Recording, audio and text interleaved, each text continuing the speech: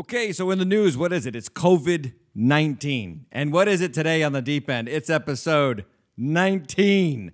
Coincidence? I don't think so. We are here to help you. We are here to give you hope and strategy on how to make it through COVID-19 crisis. Welcome to the deep end.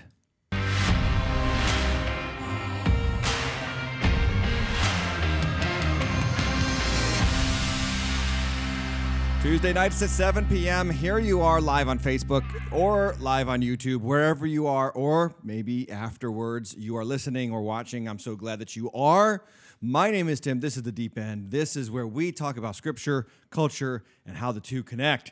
So welcome into all of our YouTube audience, and I would ask always that you would subscribe and first like the video, and then subscribe to youtube.com/TheDeepEndTV. youtube.com/TheDeepEndTV. That's where we want you to go.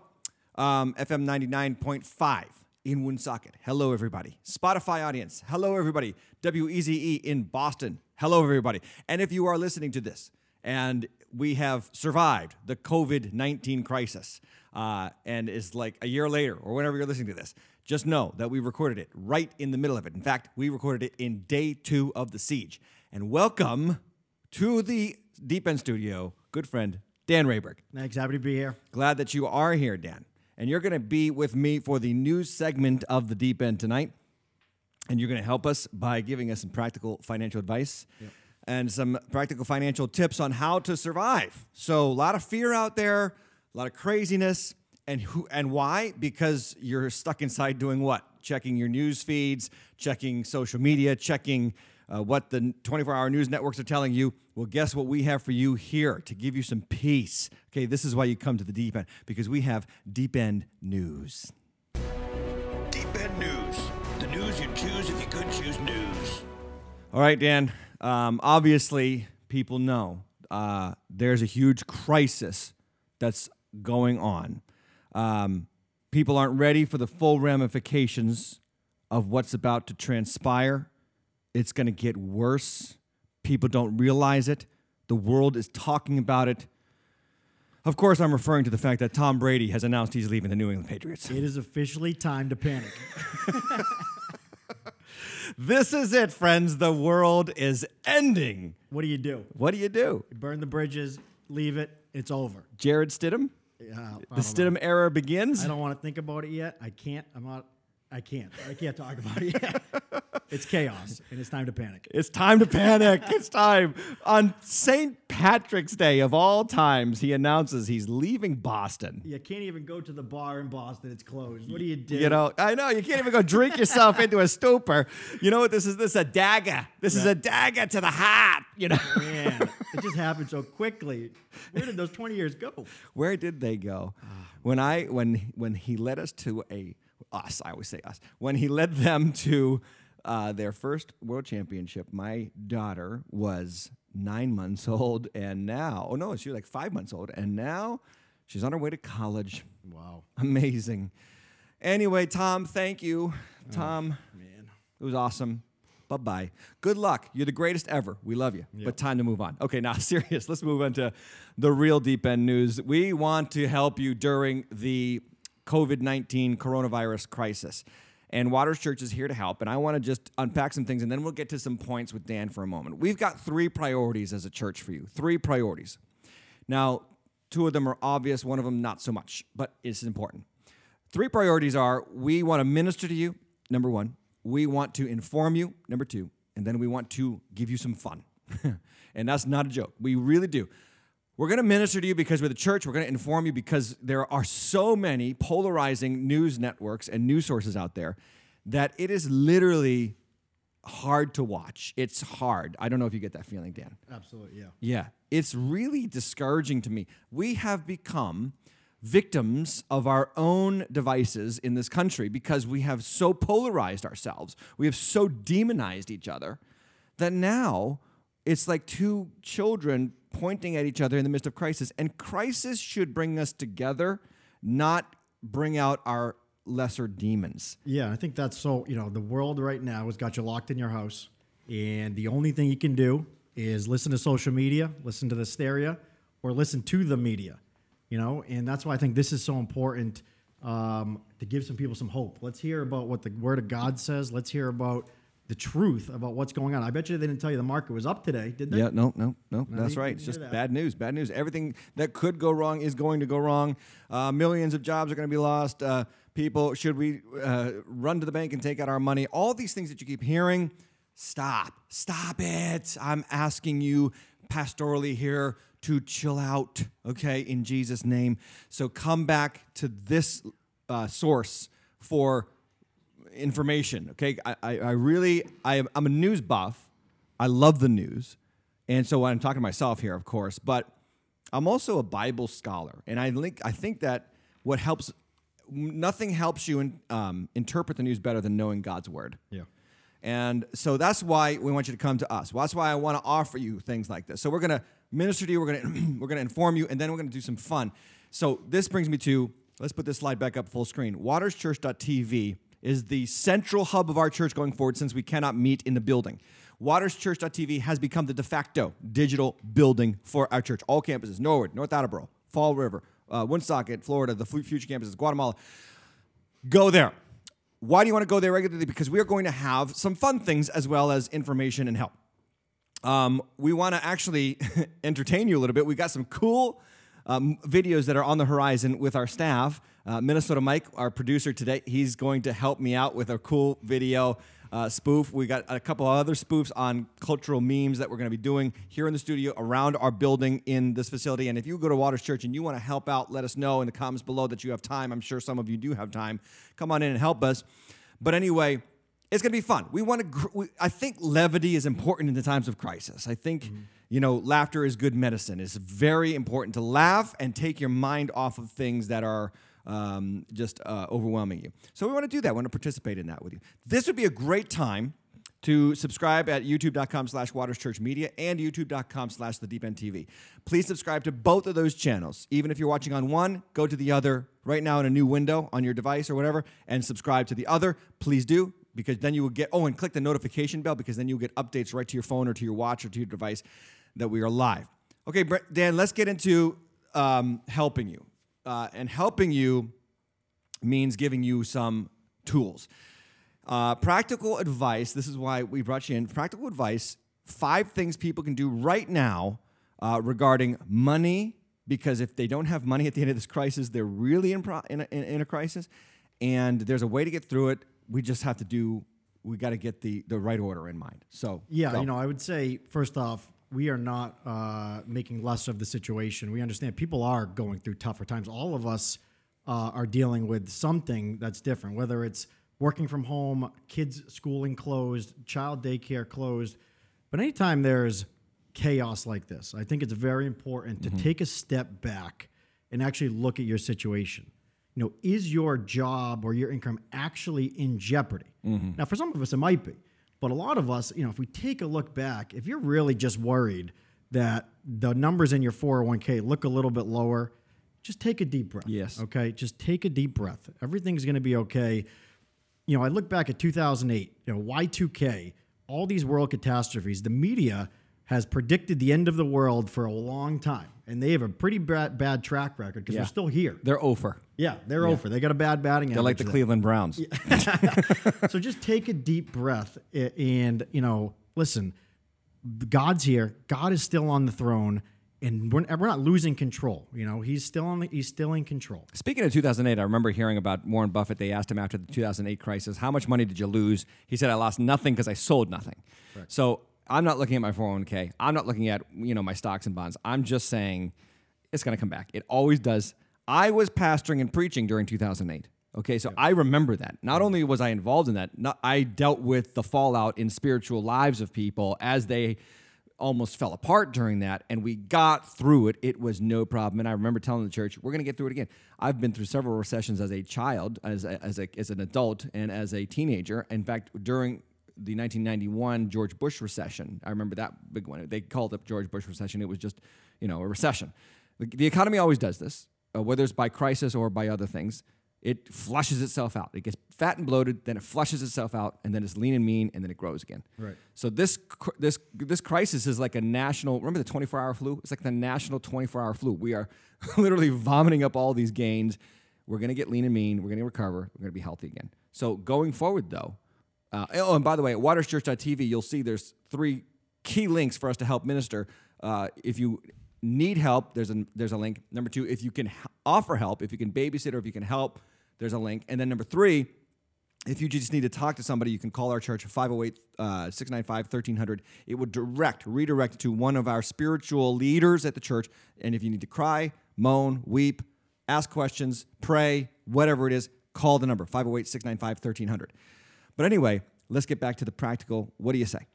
So if you are somebody whose industry or income has been impacted, and I see this. My sister's a hairdresser. There's people that are in the restaurant business who, their income, they can't work. So if you are in that, you're in the middle of a storm, right? So what do we do in the middle of a storm? What would we recommend to people?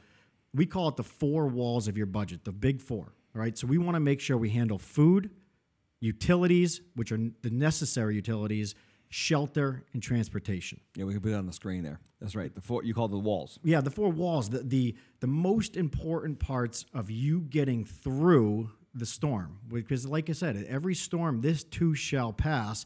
But if you're going through it now, what do I focus on right now? And the reason we do that, pay those first and do those first, is we want to make sure, listen, you're not paying your Home Depot bill before you pay food for your children, right? So we want to make sure we prioritize what is most important, So we'd recommend pay minimums on all your debt. Don't stop doing anything extra. Don't pay extra on your debt. Don't do anything extra outside of your budget. I would even recommend temporarily, if you are in the middle of the storm. Once again, I'm talking to the people that are in the middle of a financial storm right now. Temporarily stop investing for retirement and use those funds to store up as much cash as we can to get through this storm. Yeah, that's great advice. And I would say to those of you who have regular income unaffected and you rely on people who have gig income, such as hairdressing, such as cleaning houses, such as whatever it is, please consider paying them anyway. Yeah. I'm doing this. I think it would be very Christian of us to do this. Even if they don't do the job, pay them anyway.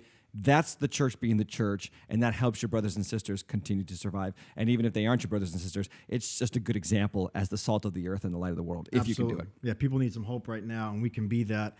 Don't let panic force you into rash decisions. And when I say that, I said to stop adding more contributions to their retirement if you're in a storm. That does not mean pull out of the funds out of your retirement. No, don't do that. No. Where you could lose 10% just in fees and then 35, 40% total, right? We're not going to do that. The only time you would even consider that, facing bankruptcy or foreclosure, but that shouldn't be happening in the next couple of weeks. We're just trying to get through the storm. Dial things back. We need to stop paying extra on other things, and we need to cut things out of our budget. It's a great time. You're stuck at home anyways. Let's start looking at what are the needs versus wants of your budget. Yes. So we talked about utilities. Is it time to maybe cut cable? Is it time does everybody, all 5 children in the household need a cell phone? Gym memberships, Starbucks, non-essentials.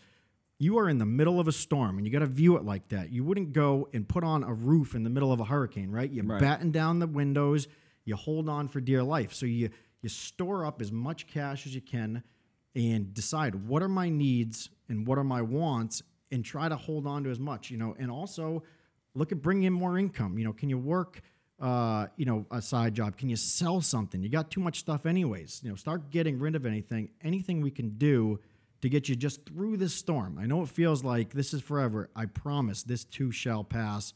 In a couple months, you're going to look back and this will just be a distant memory, but let's just get you through it. Yeah, and don't take your money out of the bank. Yeah. Your savings account. Yeah. Don't do that. There's no run on the banks anymore. FDIC insurance, all that kind of stuff. Yeah. Keeps your money safe. I got to put my mom on blast there. That's partially why we're here tonight. Yeah. My mom texted me and said, should I take all the money out of the bank and basically put it in a jar in the backyard? No, Mumsy. Calm down. Mumsy. You call her Mumsy. Yeah, Hi, Mumsy. Yeah, she just got to relax. But listen, when you're sitting there, I said, what are you talking about? She goes, that's what they're saying to do on the news. I said, stop listening to the news. Yes, stop listening to the news. But come to the deep end. Yeah, when you're stuck in the house and that's all you can hear, it's tough to lose, the God's perspective of how temporary this really will be. Needs versus wants, write them down. This is, we were talking about this literally on our stage at church a couple of weeks ago, wow, what a difference a month can make, because now people really have to do it. And so, like I said, lean and mean. This is a great chance for you to get lean and mean financially. And then lastly, be someone else's help. Yeah, I love that. You know, their fear and hope are just as contagious as the coronavirus. And if you are around fear and all you're doing is adding to the fear on social media, all you're doing is listening to fear and listening to the fear in the media, that's going to cause you to be in fear. If you are around people of hope and you are bringing hope to people, they will in turn bring up hope, you know? So people are hurting right now. Man, there is people that are lost, that do not know the Lord, that are looking at life as they're losing perspective. What is this even all worth? Is this going to end? What a great time to be the light of the earth right now, to be a Christian that's willing to pray for somebody. You know, stay around your small group. Christians need uplifting and non-Christians need it. Yeah, and pay those gig workers and be a generous person if you are able to. This is what makes the church powerful, is it is really a family. We are brothers and sisters. In fact, the Roman pagans used to call the Christians in the first century incestuous, because they would call themselves brothers and sisters, and then they would marry each other. So they thought, you're calling her sister and you're getting married. No, she's my sister in Christ. We are the family of God. We have each other's back. That's why at waterschurch.tv, you can go there if you need help and let us know now. You can call somebody now. Do not go through this alone. Do not let this get into your spirit. You are a child of the Most High God.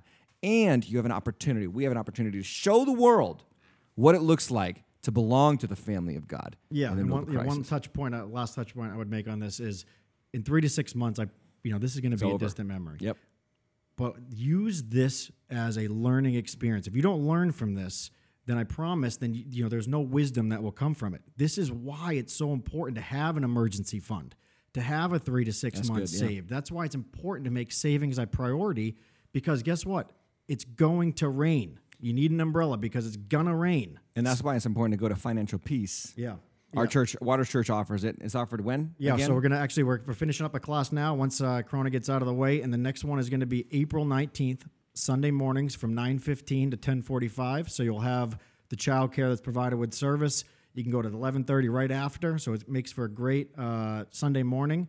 It'll be 9 straight Sundays from 9:15 to 10:45 at Waters Church North Alabama. Tentatively, depending on how long this takes. But we're going to get that course going for you as soon as possible when the advisement of not gathering in groups is over. Correct. Right. Yeah. So that's our plan. Keep, again, checking in at waterschurch.tv. Subscribe to our YouTube and Facebook. Get those notifications straight to your device. If we want to do this together and we can't come to the building and we can't hear announcements and we can't, physically be around each other, we can digitally be connected through these wonderful tools of modern technology. So that's my advice to you as well. And here's my pastoral advice to you now, and that is do not panic. Right. Yeah. Here's the thing about panic. Panic is historically bad for nations and communities and individuals. Has anything ever good happened to you when you panicked? No. The dictionary definition of the word panic is this: sudden, uncontrollable fear or anxiety, often causing wildly unthinking behavior. That is what panic is. If you panic, you aren't thinking, and you must think rationally and calmly.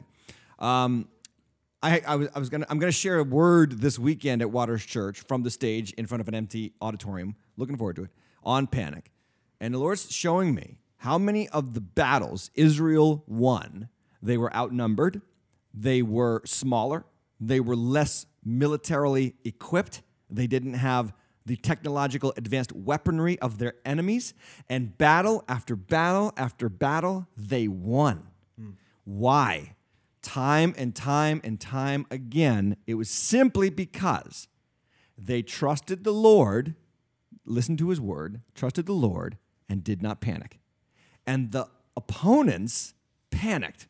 The Egyptians panicked.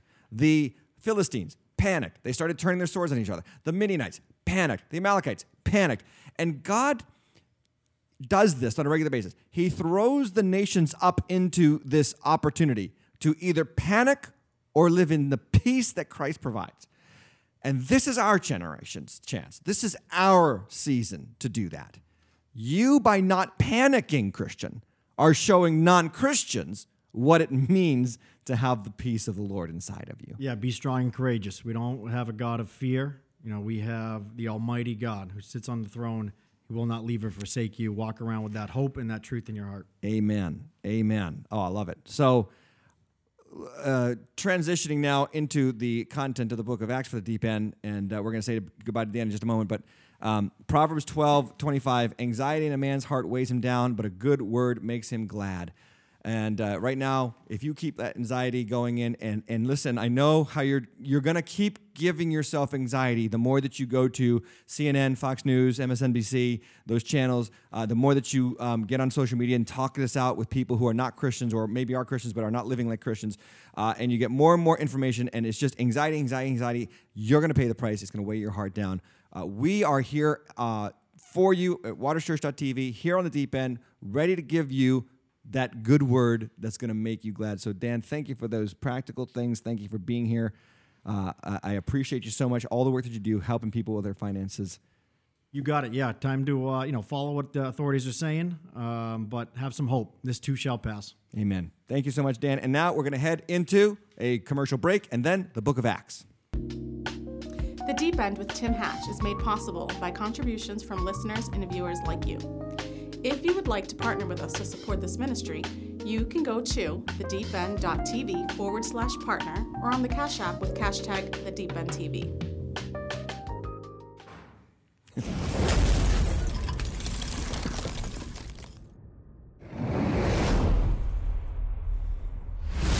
All right, back to the book of Acts. It's been a long time. It's been 3 weeks. It's been too long. Oh, I don't like missing doing the deep end. But you had the money management week, and then we had First Tuesday at our church. Last time we were here, by the way, first, the power of the gospel is the title of the message. The power of the gospel is the title of this episode. And the subtitle is The Church's Message to a Frightened World. The church's message to a frightened world is the gospel of Jesus Christ. Now, Acts chapter 10, we're going to get all the way into Acts chapter 11 today. This is what brings us peace, God's word, right? This is what brings us through God's word. In fact, this book should come alive to you. I have a Bible. I'm holding it up for those of you who are listening. This book comes alive. Do you know when this book comes alive? It comes alive when you suffer. And do you know why? Because this book was the central character, the central subject of this book was the suffering servant, Jesus Christ. Isaiah calls him God's suffering servant. And the central theme is the suffering servant suffered for you. And you might suffer too, but you've got an advocate in heaven with you. Are you reading this during this crisis? Are you reading this through in this season? Because it's going to come alive to you like never before. This book was written to sufferers. It was written to sufferers. You know when you ignore this book? When everything's going well. You know when you pay attention to this book? When everything stinks. And this is the time to get into the Bible. So we're going to get into the Bible. Amen? We're going to get into the Bible in Acts chapter 10. Let us know in the comments where you're watching from. I always like to find that out. Let's get into a recap, though. Acts chapter 10. You remember Peter was going throughout the nation. He was healing. He was raising the dead. And then he has this vision as he's in the city called Joppa. And this was verse 9 to 13. And I want to backtrack for a moment because it picks up on where we're going into Acts 10 and 11. It says that he was on the journey and he went up to the house. They were coming to get him from Cornelius' house, and he went up on the housetop at the 6th hour to pray. That's noontime. Verse 10 says he became hungry and he wanted something to eat. And he became hungry and wanted something to eat because all men get extraordinarily hungry at noontime. So he's hungry. This is very important. And they were preparing it. They were getting their food ready, but evidently it wasn't ready enough because guess what happened to Peter? He fell into a trance. Maybe this was part physical, part spiritual, whatever it is. I think it's a combination of both. And as he's hungry, God gives him this vision with these animals in a sheet, and God says, rise, kill, and eat. Now think about the word eat when somebody says you're hungry, but he's given a vision of all these animals he should not eat as a Jew. The Jews said they were clean animals, they were unclean animals. So all these unclean animals are in the sheet, and God says, you're hungry, eat. And Peter says, no, I can't do that. Those are unclean. And God says, don't call what is clean, what I have made clean, unclean. And at the very moment that he's having this experience with the sheet and the unclean animals, Cornelius, this Roman centurion, this Gentile, has sent ambassadors to come and get Peter and bring him to his house to hear the gospel. And this is the moment that starts to open the door for Peter, the leader of the apostles, to bring the gospel to people who are not Jewish. And I thought about the timing of this vision for Peter. It happens when he's hungry, and God almost does something really, not almost, God does something really cool. He ties the hunger of Peter for the unclean animals to what Peter should have in terms of his hunger to bring the gospel to the nations. In other words, God was saying, I want you to be hungry to bring people to me. I want you to be hungry to bring people into the faith. So that's what happens. He shows up at Cornelius' house, and basically he starts speaking, and something powerful really starts to happen. So let's get into it. Acts chapter 10, verse 34, Peter in Cornelius' house. Let's look at the text. Verse 34, so Peter opened his mouth and said, truly I understand that God shows no partiality, but in every nation, anyone who fears him and does what is right is acceptable to him. This is a profound statement that Peter's about to make. He is Jewish. He is in the home of a Gentile. He is breaking every single cultural rule that he can break. He is eating with Gentiles as a Jew. This is unheard of. This is beyond the pale. This is out of bounds. And yet he can't deny, God has worked on him through the vision in Joppa to come to Cornelius' house. And God has worked on Cornelius to reach out to Peter and bring him into his house to hear the message of the gospel. Remember, we ended with Cornelius saying, we're all now here in the presence of God to hear what you have to say. And Peter says, this is a God thing. I can't deny God is at work here. So what does Peter do? He says, well, let me just tell you. Evidently, God accepts anyone who fears him and does what is right. And the idiom here in the word structure of verse 34, when he says God shows no partiality, literally it's translated, God is not one who receives men's faces. God is not one who receives men's faces. That's how it is in the original translation. Now, we don't translate it that way because it doesn't make any sense to us. But it was an idiom. It was a figure of speech. And it basically meant that when you receive someone's face, you are showing partiality or you're making a judgment on them based on what they look like. So, look, Christians are big into this. They've been big into this in a long time. Actually, in our world today, people are big into this. We judge people by what we see on the outside. We judge people by what they look like. God does not do that. God does not judge you based on what you look like. Hey, this is really great news for the people who are listening to me right now who don't look like a Christian, or you don't look like a churchgoer, or you don't look like you've got your act together. And you might say to yourself, look at my life. Surely God doesn't love me. Surely God can't use me. Surely God doesn't want anything to do with me. Because you look at your life. You receive your faith. You're the worst judge of yourself, even worse than anybody else around you. And because of that, you've allowed this self-image to make you feel unworthy of God's love. Can I tell you, nothing could be further from the truth. God is not one who looks at you from the outside and then makes a judgment call on you. He is not going to judge you by what you are or what you have or what you've done now. He can change you. He can transform you. He can use you. He is not like people. And I love that about God. Let's move on.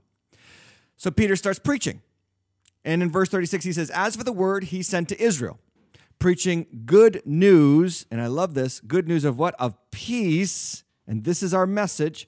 We preach, the church's job is to preach good news of peace. Man, do we need peace right now? Through the Lord Jesus Christ, he is Lord of all. You yourselves know what happened throughout all Judea, beginning from Galilee after the baptism that John proclaimed, how God anointed Jesus of Nazareth with the Holy Spirit and with power. He went about doing good and healing all who were oppressed by the devil, for God was with him. Okay, the main content of Peter's talk is what? Is Jesus. The main content of the Bible is Jesus. The main topic of this book, okay? This book gets a lot of flack. This book gets demonized and heralded and adored and hated and attacked and defended. But the main content of this book is not laws, not rules, not regulations. The main content is Jesus. From Genesis to Revelation is about him. And so when Peter decides to preach, guess who he talks about? He talks about Jesus. And what does Jesus do? He brings us peace, peace with God. Because guess what? We ultimately, if we have peace with God, there's no need to fear or have anxiety over anything else, because he is, what Peter says here, Lord of all. If you've got your heart rooted in Christ, coronavirus can do nothing to you. You understand that? You say, it could kill me. Yeah, it could kill you. And then you're at home with Jesus forever. Do I want that for you? Not right now, eventually. But at the same point, do we have faith? Like, this is what's wonderful about this global climate crisis right now, this global crisis. Right now, the church can stand up and say, we will help. Do you understand that it was the plagues of the 2nd and 3rd century in Rome that caused Christians to validate their faith through their works as they served the pagans who had been tossed into the streets to die?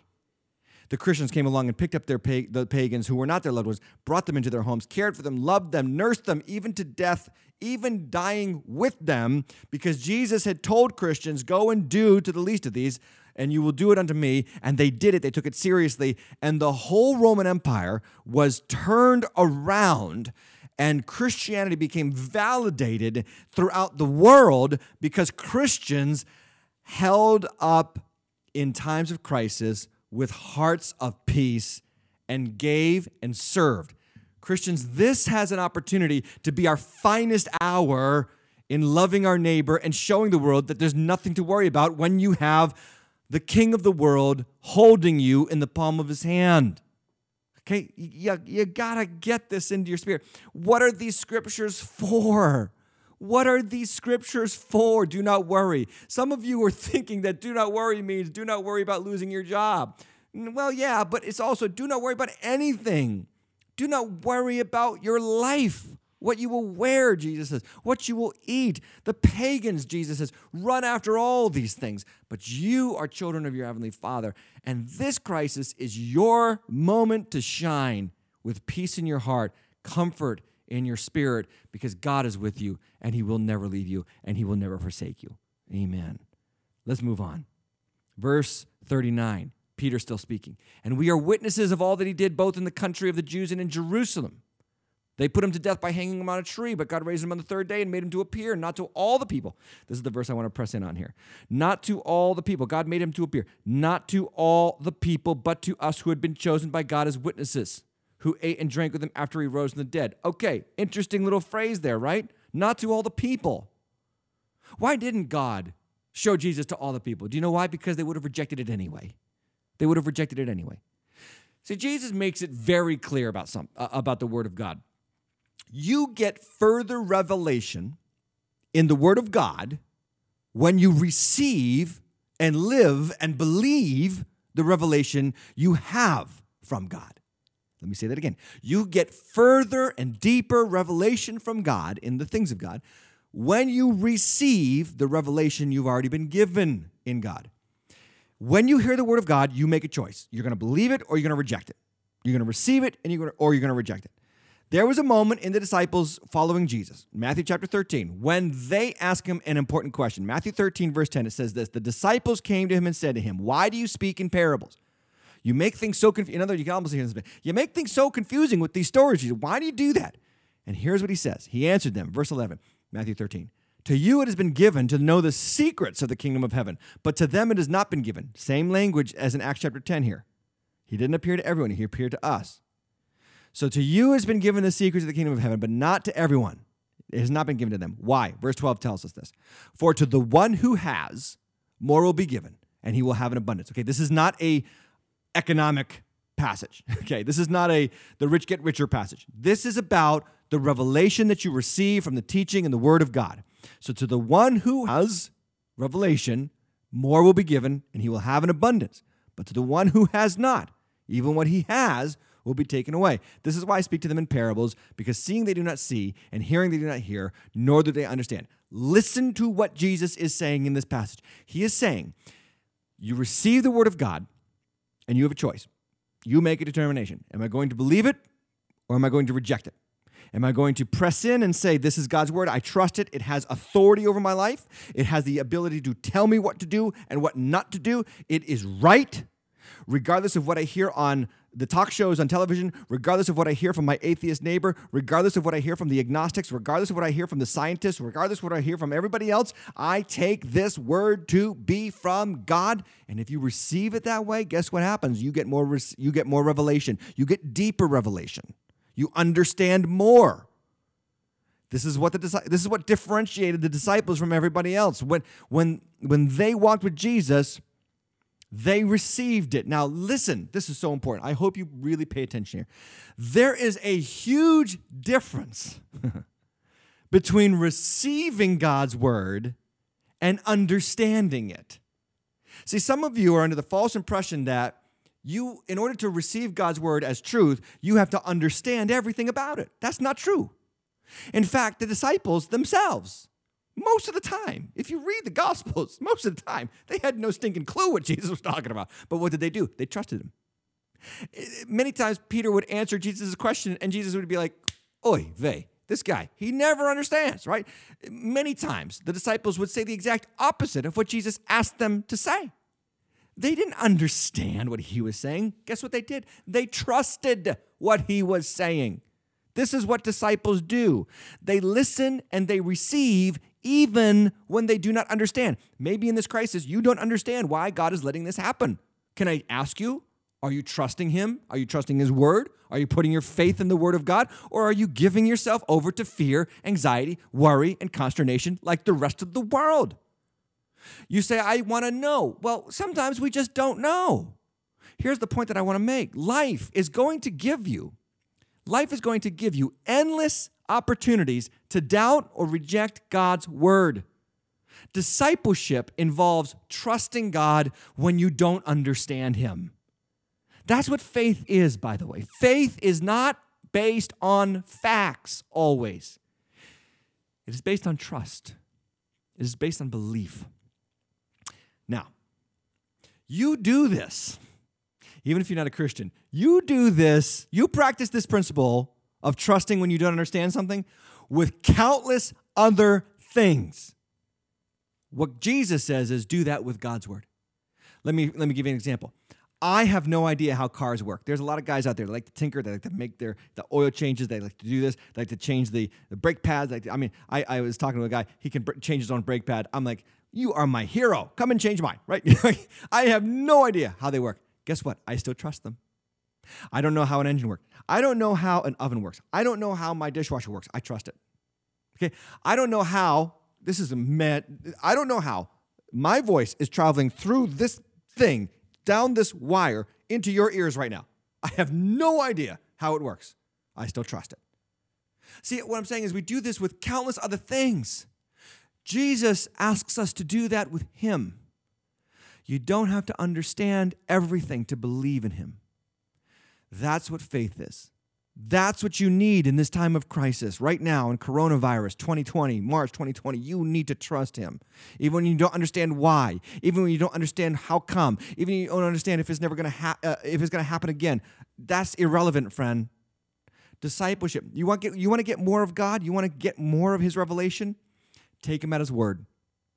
Some of you need to take him at his word financially. You need to start tithing. You need to start giving. Some of you need to take him at his word with forgiveness. You need to start forgiving even when you don't feel like forgiving, even when you don't understand why you should forgive. Some of you need to take him at his word with regards to your parenting or regards to your sex life. You need to trust him to be pure and to date Christians only and to marry only a Christian. That's called trusting him. Will it always guarantee you a perpetual happy life? No.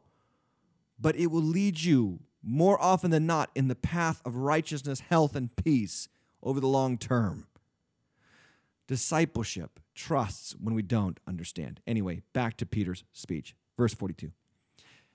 And he commanded us to preach to the people and to testify that he is the one appointed by God to be judge of the living and the dead. To him, all the prophets bear witness that everyone who believes in him receives the forgiveness of sins through his name. Now, Peter gets to the heart of the matter. Jesus is the judge. That is true for you, Christian. He is your judge. Second, if you believe in him, you receive the forgiveness of sins. Now, this is what's happened. This is what happens. When you believe in Christ, he is no longer the judge of your sin. He took the judgment of your sin at the cross. But now he's the judge of your life. You are going to stand before him. You're going to give an account before him. But he is not just your judge. He is your advocate, your lawyer. Another word for advocate. He is your lawyer. And he takes your side and he fights your cause. And he helps you walk in newness of life. Now watch this. This is so cool. This is my favorite part of the moment. We're in Cornelius' house. The Gentiles are listening to Peter the Jew preaching about Jesus. Here's what happens. Verse 44. While Peter was still saying these things, the Holy Spirit fell on all who heard the word. And the believers from among the circumcised who had come with Peter were amazed. The circumcised is another word for Jews. The believers, the Jewish believers who had come with Peter were amazed because of the gift of the Holy Spirit was poured out even on the Gentiles. I love this moment. Peter doesn't give an altar call. The Holy Spirit just falls. The Holy Spirit just comes upon them as the word is preached. And this, friends, is why our church is radically devoted to preaching the gospel. The gospel of Jesus Christ is our message. That's why this episode is called The Power of the Gospel. Okay? It is our message to a frightened world that Jesus Christ, God's suffering servant, took the pain of sin upon himself, buried our sins in the ground, and rose triumphantly on the third day, and lives evermore at the right-hand side of God the Father for us, championing our lives forward. When Peter preaches the gospel of the resurrection of Jesus and the forgiveness of sins, something happens in their hearts. Notice that. While he's speaking, something happens in their hearts. I can't explain it. It's like car engines to me. I don't know how it happens. But when I open my mouth and I tell people, Jesus Christ died for your sins and rose again on the third day, and if you believe in him and trust in him, you have forgiveness and a new life, something happens in their hearts. It is a beautiful thing. I don't understand how it works, but it works. This is why Paul the Apostle says in Romans 1:16, I am not ashamed of the gospel, for it is the power of God unto salvation. We preach Christ. This message has an effect on the human heart. 1 Corinthians 1:18 says, for the word of the cross is folly to those who are perishing, but to those who are being saved, it is the power of God. This is why you want to bring your friends to church. This is why you want to invite people right now on social media who can't come to our building. Invite them to waterchurch.tv. Invite them to this podcast. Invite them to our content this weekend at 9:30, 11:30, and 7 p.m. at waterchurch.tv. I will be preaching about anxiety right now in this time, in this age, fear, and what the Bible says about fear. Invite them. Share it on Twitter. Share it on Facebook. Get them to tune in because guess what? They need to hear it right now, and we will preach Jesus, and they will be saved. You don't waste this crisis. Use it for the cause of Jesus. Verse 46, going on, they were amazed because they heard them speaking in tongues and extolling God. Now, the issue is not tongues here. The issue is that the tongues sign is evidence that they are saved. Okay, I still believe in tongues. I speak in tongues. I want you to speak in tongues. And tongues is real, and it can happen. But that's not the main event here. The main event is Gentiles who are not Jews are getting saved, and God is bearing witness to this by giving them the Holy Spirit. And Peter looks at them and look what he says. Then Peter declared, verse 47, can anyone withhold water for baptizing these people who have received the Holy Spirit just as we have? In other words, the Holy Spirit falling and them speaking in tongues testifies to Peter that they're really saved. They're not just warmed to the message. Verse 48, it says, and he commanded them to be baptized in the name of Jesus Christ. Then they asked him to remain for some days. Okay, just one last thing I want to say about this. Baptism follows salvation. Baptism follows salvation. Baptism follows salvation. Can I say it again? Baptism follows salvation. Are you saved? Great. Are you baptized? If not, why not? You should be. Get baptized. They got baptized as soon as they got saved. Were they perfect from then that day forward? No. Not even Peter was perfect from that day forward. We are not perfect as Christians. We are saved as Christians. We are forgiven as Christians. And by definition, to be forgiven means you needed to be forgiven. So you made mistakes. So you sinned, and you will continue to sin until Jesus comes again. This is not the place for perfection, it's the place for forgiveness. Now, the Gentiles come to faith. Amazing. The gospel has opened up to an entire new people group. The centurion, Cornelius, from the Italian regiment. The Italians are getting saved. God bless the Italians. Okay, what does the church respond like? This is so sad. The church responds. Can I tell you the church has a terrible track record on responding to the gospel going forward? I really hate to say this, but it's true. Right here in the book of Acts we see it.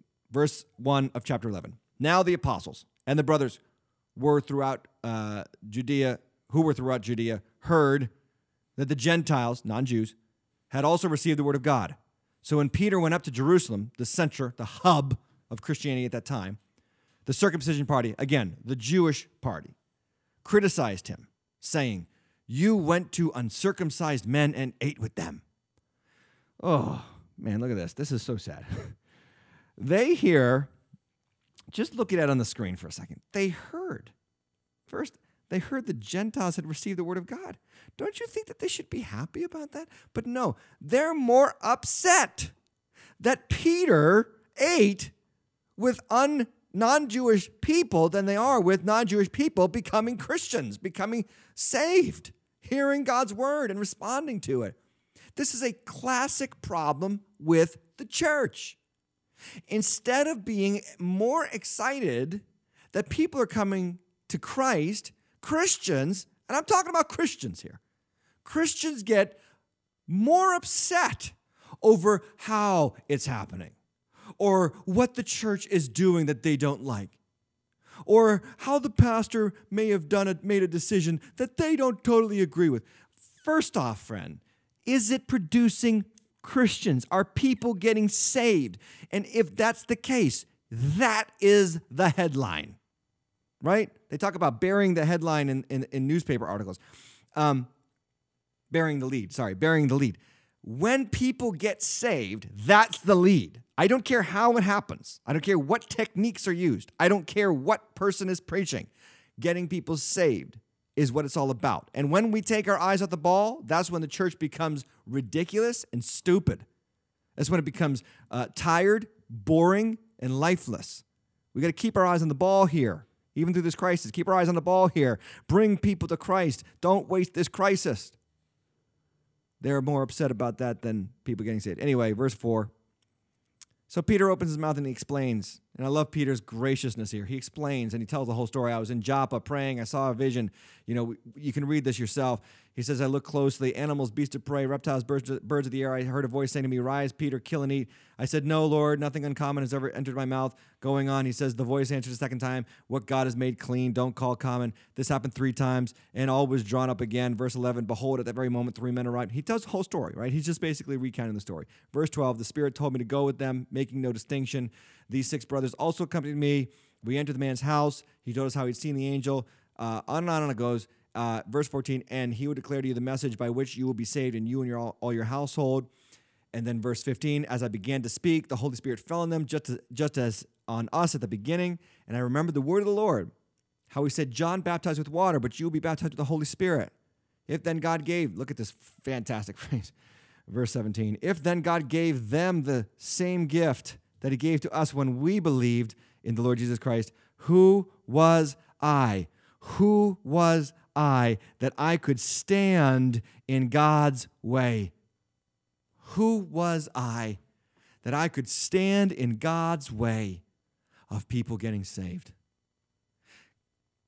Here's my admonition to you. Don't get in the way of God saving people. You say, well, how could I possibly do that? You can. The church has historically done this. You know how we do this as the church? We do this when we make non-essentials essentials, and we make the essential thing the non-essential thing. The essential thing is the gospel. Everything else is secondary. Everything else is non-essential. The gospel is the first and primary message of the church. When we make the style of the music essential, we have missed it. When we make the dress of the pastor, when we make the style of the building, when we make the way that the money is spent, when we make the, any number of things. When we make things like church programs, the main event. Like, for instance, here's an example. Well, people will come up to me, well, I remember when we used to do this program, and I really loved it, and it was so wonderful. Yeah, but maybe the church. Maybe we sat down and we said, look, it's a nice thing, but it's not actually helping people connect to Jesus. They need Christ. Let's shelve that. Let's put that in our past.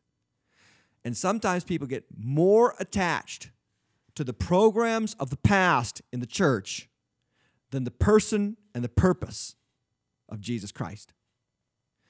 You get nostalgic for how things used to be. I remember a couple of years ago in this church, a lady wanted to do a pageant with the kids on the stage, and we used to do this every year. The kids would come up, sing a song, and what I would see was every week, the only people that would show up were the kids who were the grandparents, and the parents of the kids on stage. And then I would preach this message of salvation, but they were already saved because they were from other churches. So nobody responded. And many of them didn't want to respond because they didn't even want to be there. They were there for the kid.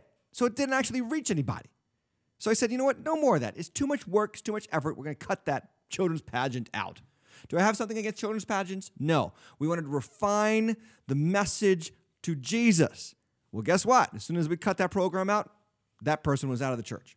Then they went to another church, and they did their program. They posted their pics on Facebook. I saw the whole thing, and then they left that church. And I don't even think they go to church anymore. What happened? They let the program trump the person of Jesus Christ. They let the past trump what God was doing in the present.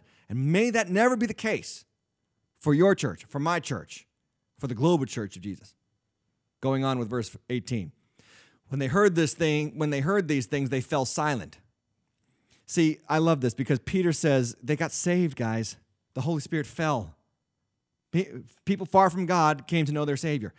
And the accusers who were about to attack Peter had nothing more to say. Nothing shuts the mouths of the religious skeptics faster than keeping people getting saved the focus of the church.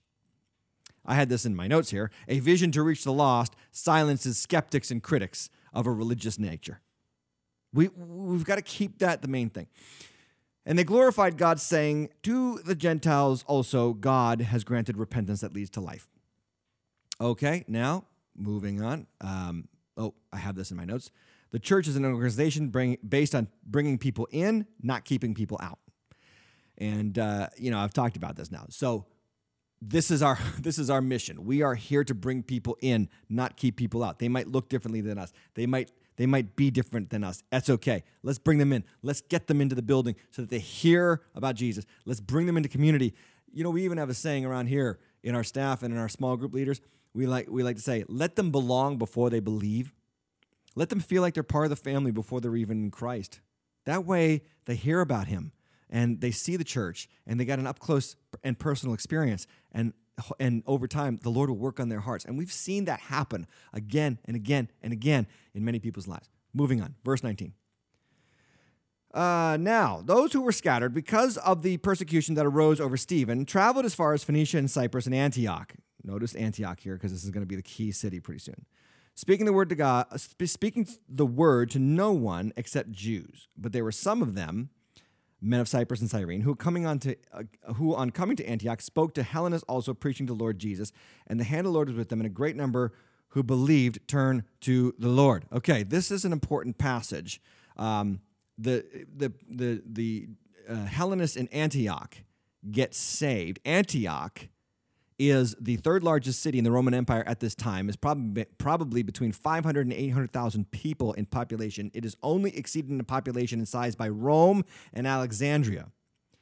And Warren Rearsby, a great New Testament commentator, actually Bible commentator, writes that Antioch was one of the most immoral cities in the world.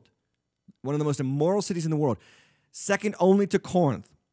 And yet this city is where brave Christians went and brought the gospel, and the gospel's power was unhindered by the immorality of Antioch.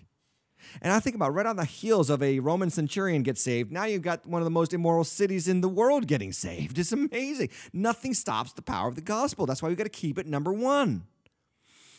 Verse 22. This report came to the ears of the church in Jerusalem, and they sent Barnabas to Antioch. When he came and saw the grace of God, he was glad, and he exhorted them all to remain faithful to the Lord with steadfast purpose. For he was a good man, full of the Holy Spirit and of faith, and a great many people were added to the Lord. Okay, love Barnabas. Once again, here he is, son of encouragement. He's just an encouraging guy, and he sees, I just want you to note that, he sees the grace of God. You should see the grace of God active in a community when Christ and the gospel is the priority. Okay, I feel like I should say this a little bit more intentionally. When you are witnessing or sharing your faith with other people, the priority has to be what Jesus Christ has done, not who you are and not what you believe. The priority, and again, about secondary issues. The priority has to be about Jesus dying for our sins, because that's a level playing field message, non-Christians and Christians alike. So he sees the grace of God active in this city because the gospel was the main event, and he encourages them, and he's just doing what he does, full of the Holy Spirit. Now, Antioch, let me talk about this for a moment. I want to put up a couple of maps. Map time. Y'all love map time, right?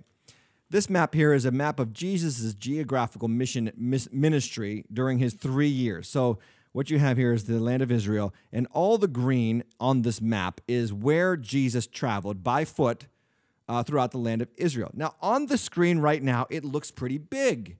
Well, guess what? That region, that green area, is roughly the same size as New Jersey in the United States. So Jesus walked about roughly the size of New Jersey in the first century in the Mediterranean world. Now, let me give you some perspective. Here is a map of the Roman world, the Mediterranean world. And let me do something here. Let me overlay. There's Jerusalem, red arrow. There's Antioch, red arrow. But now let me do something. This is going to be cool. I'm going to overlay the territory that Jesus covered with his feet on top of the map of the Mediterranean, the known world of this time. Watch this. This is so cool. That's it. It's tiny. Like Jesus, what I'm trying to tell you here is Jesus didn't actually go that far. He even said, I'm sent to the lost sheep of Israel. I'm the last prophet of the Old Testament, basically. I am sent to Israel. This is their final warning. Okay? But here's what I want you to see. This movement had a lot farther to go. And this is just the Mediterranean. The Mediterranean Sea is very small in comparison to the Pacific and the Atlantic. Why am I drilling this home? Because we've got to have a global passion to bring the gospel as far as we possibly can. And so it starts not in Jerusalem, not where the people who know the Bible the most are. No, it starts here in Antioch, where the newbies are, where the new believers are. This is why I love new believers in the church, because they are usually the most excited about sharing Jesus with people. Sometimes a church can become like a Jerusalem church, so insider focused, so all about us focused. We need to be an all about them focused church. And sometimes God has to move out of Jerusalem into Antioch and start a new movement there. Anyway, that's what happens. Verse 25, back to the text. So Barnabas went to Tarsus to look for Saul. He goes to Tarsus and he looks for Saul. Remember Tarsus? Remember Saul? He went back to Tarsus and went back home because he was getting persecuted by the Hellenists. He had to be let down out of the window through the basket. We talked about that a couple of episodes ago. And when he found him, he brought him to Antioch. He went to Tarsus, got Saul, brought him to Antioch, and for a whole year they met with the church and taught a great many people. And in Antioch, the disciples were first called Christians. Why does Barnabas do this? Because he can see the writing on the wall. He can see that God is alive here. Something's happening. I need help. And so he gets somebody who's passionate for the gospel and brings him in. I absolutely love that. I love that because Paul was perfect for this because he's going to become the apostle to the Gentiles, not to the Jews. Now, turn the page. Told you we'd get far in chapter 11 today. These are the last scriptures we're going to talk about. Verse 27. Now in these days, prophets came down from Jerusalem to Antioch, and one of them named Agabus stood up and foretold by the Spirit that there would be a great famine over the world, over all the world. This took place in the days of Claudius. So the disciples determined, every one of them, according to his ability, to send relief to the brothers in Judea, living in Judea. And they did so, sending it to the elders by the hand of Barnabas and Saul. Okay, what am I bringing this up for? Why did I press into this passage? Because guess what? Global tragedy is nothing new. Can we put the text back up full screen for a second? Look what it says. A great famine over the whole world, and this is a prophet named Agabus who stands up and says, this is what's going to happen. Global tragedy is coming, guys. What are we going to do? Guess what the disciples did in the first century? They determined what? To send relief to people who were hurting in Judea, where the insider Christians were. Isn't that crazy? The new Christians in Antioch actually decided to help the insider Christians in Judea. It's beautiful, the church being the church. And they did, and they sent relief. Hey, this is why in the middle of this coronavirus crisis, we have a golden opportunity to be salt and light. This is why I want you to go to waterschurch.tv. Tell us how you can help.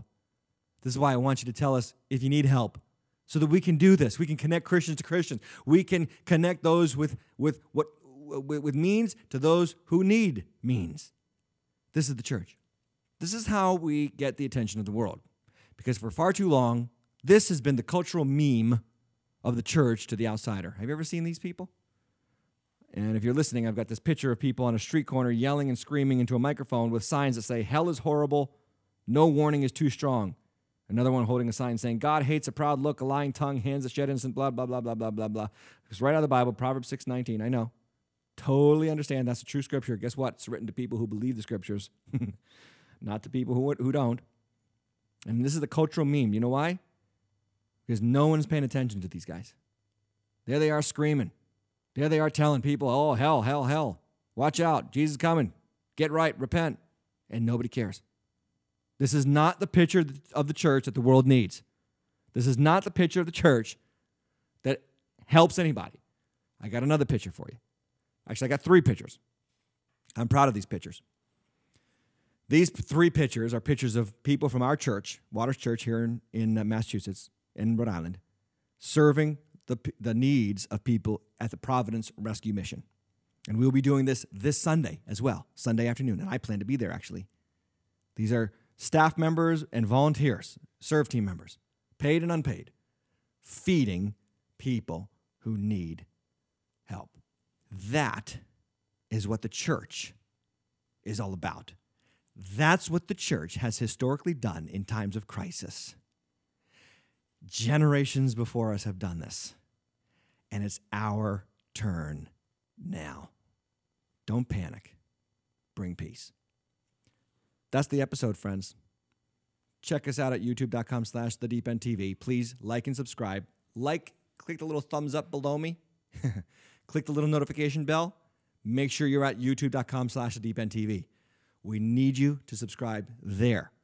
Also, for the duration of this Corona thing, waterschurch.tv. Say it one more time. Waterschurch.tv. We will have a schedule posted of all the things that you can come, see, watch, and participate in here digitally through the internet. May God bless you. It has been my pleasure to minister to you. I will see you very soon right back here on The Deep End. Thanks for joining us for this week's episode of The Deep End. We pray it helps you grow in your faith and your walk with Christ. If you don't already have a home church, we invite you to come out to one of our campuses this weekend. Check us out at waterschurch.org to find a location near you and a service time that fits your schedule. Make sure to stay tuned for next week's episode of The Deep End with Tim Hatch.